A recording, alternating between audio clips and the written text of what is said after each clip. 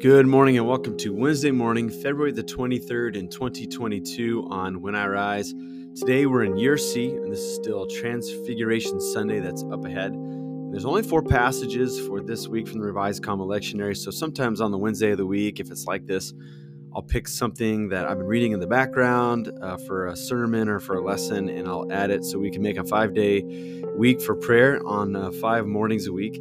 So today, I want to go to Matthew chapter 28, verses 16 through 20. This is the very end of Matthew's gospel.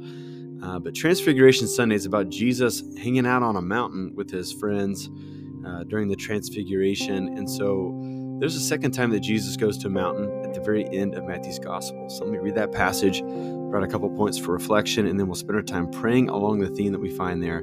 Thanks for making us part of your morning on When I Rise. Let's allow our souls to rise and meet God together in a time of prayer.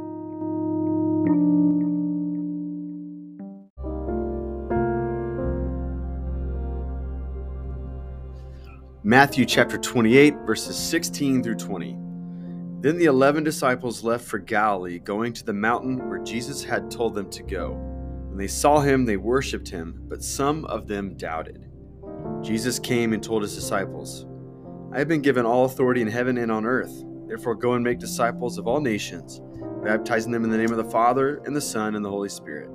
Teach these new disciples to obey all the commands I have given you. Be sure of this, I am with you always, even to the end of the age. This is the word of God for us.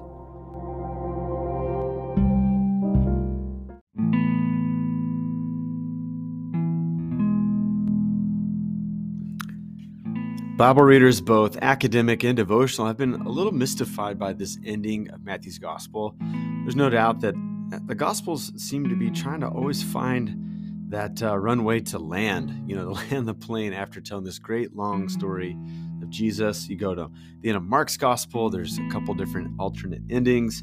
You go to Luke's gospel, and there seems to be this wrapping up of all these micro stories, and there seems to be this pivot point to get to the book of Acts, which we believe Luke and Acts, written by the same author. Then John's gospel seems to have this second ending as well. Matthew's gospel is strange. Let me just acknowledge the fact that in verses 16 and 17, we get some information that we're not quite ready for. Jesus is with his 11 disciples, not 12, because Judas has betrayed Jesus. He's no longer with them. And they go to this mountaintop in Galilee, because when you want to see something cool like the resurrected Christ, you don't just go to, the gas station around the corner. You go to a mountain, right? That seems to be the most appropriate place. But notice the line that I think it's hard for us to read. It says this, verse 17, when they saw him, they worshipped him, but some of them doubted. So these are 11 disciples. These are not just stragglers, not just people hanging along to see what the miracle worker is going to do next. This is the group of people that Jesus picked. And some of them worshipped, and some of them still doubted. After the crucifixion, after the resurrection, after seeing him back to life, there is still just something within that causes them to pause. So to this whole group, Jesus gives the Great Commission for them to go from place to place, to make new disciples, to teach them, and to implore people of all nations to follow him. But you got this mixed bag. You got some who are already on the team. They're fully all in. But you got some who are doubting. So what is going on here? And what are we supposed to do with something like this? I think this passage is important for us, particularly when we look at what seems to be a relatively contrived conspiracy in the church, this thing called deconstruction. There's a longer conversation we can have there, but it is just simply highlighting something that happens, I think, in the normal passing of a faith life for some people. There are some people who they embrace an ideology, they learn more about it, they seem to have this ease and this comfort to adjust their life, to be in line with the big values, the big beliefs, the doctrinal statements, without much wrestling. They embrace it, and that's great for them. That is their orientation in the faith. There's another bucket of people that they have to struggle, they have to ask questions, they have to push back, they have to get some critical distance before they're all in. I think if you and I should not be alarmed by this development that we're seeing in the modern church, because it's kind of always been there. People from every age of the church they've required some time to ask the questions, to get in the face of some of those who are certain, and to push back and to grapple with them rhetorically, right? There has to be these long, winding roads of discovery to see how we're going to integrate this new development of science or of human life, and how does that somehow jive with Christianity, the old story that we've been telling for centuries and generations. It seems to be part of the deal. And it's not an uncommon thing, because it happened even in the first small group of Jesus' disciples. They're at the top of the mountain with a resurrected Christ. Some of them believed, some of them doubted. But Jesus said, I want you, even from this place, before we straighten you out, those who are still doubting, I'm going to give you this commission too, to continue to bear witness, to do the work of ministry, and to continue to discover who God is, life after life that you encounter along the way. Some of us right now, we have people in our life that we went to youth group with, or maybe they're in our families.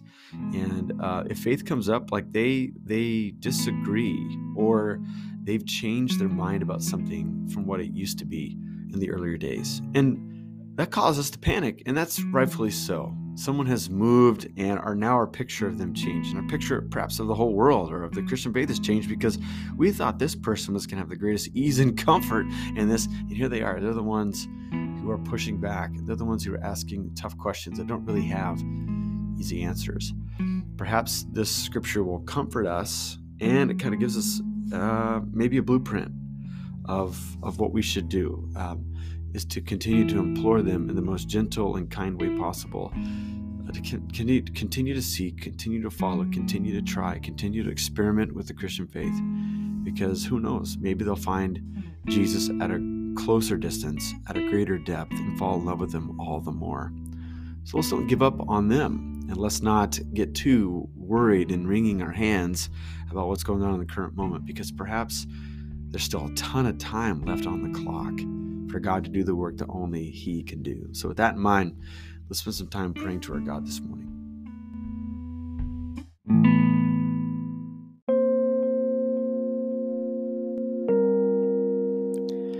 Father, Son, and Holy Spirit, I thank you today that you're with us, and I thank you that you're a big God, and we are your people. And there is this theme throughout all of Scripture where you have this loyal love towards your world and loyal love towards your people. And we think that we are all beneficiaries of that you have loved us with an everlasting love. Even before we wanted to love you, you were loving us. And so we know that we stand in the flow of amazing grace today. God, we also just care for people around us, some people who seem to be struggling with the faith more than we are. And we wonder why that is, and we wonder where you are in the midst of all that complicated picture. And so we thank you that on our best day, you love them more than we do. And so we rest in the fact that you are pursuing, that your love is being poured out for them. And so on this day, we hold them in our minds, and we hold them in your love. And we ask God for each of these dear ones, through their questioning and through their wondering and through their experimentation, and even through their critical questions that sometimes haunt us, that we feel like we cannot answer. We feel like they're doing a great disservice. In the midst of all of that anxious moment, God, we pray that you would be sovereign, that you would be the God who's good. And we pray that your goodness would pass by these dear ones of ours, and that they would see that there is a great depth of who you are that they should go on a journey to discover. And so we pray for them, we hold them in our hearts, and we pray that even today, you might give us an opportunity to help nudge them in an awareness of what you're doing in their life. So God, love them as we love them. We ask all these things in Jesus' name. Amen.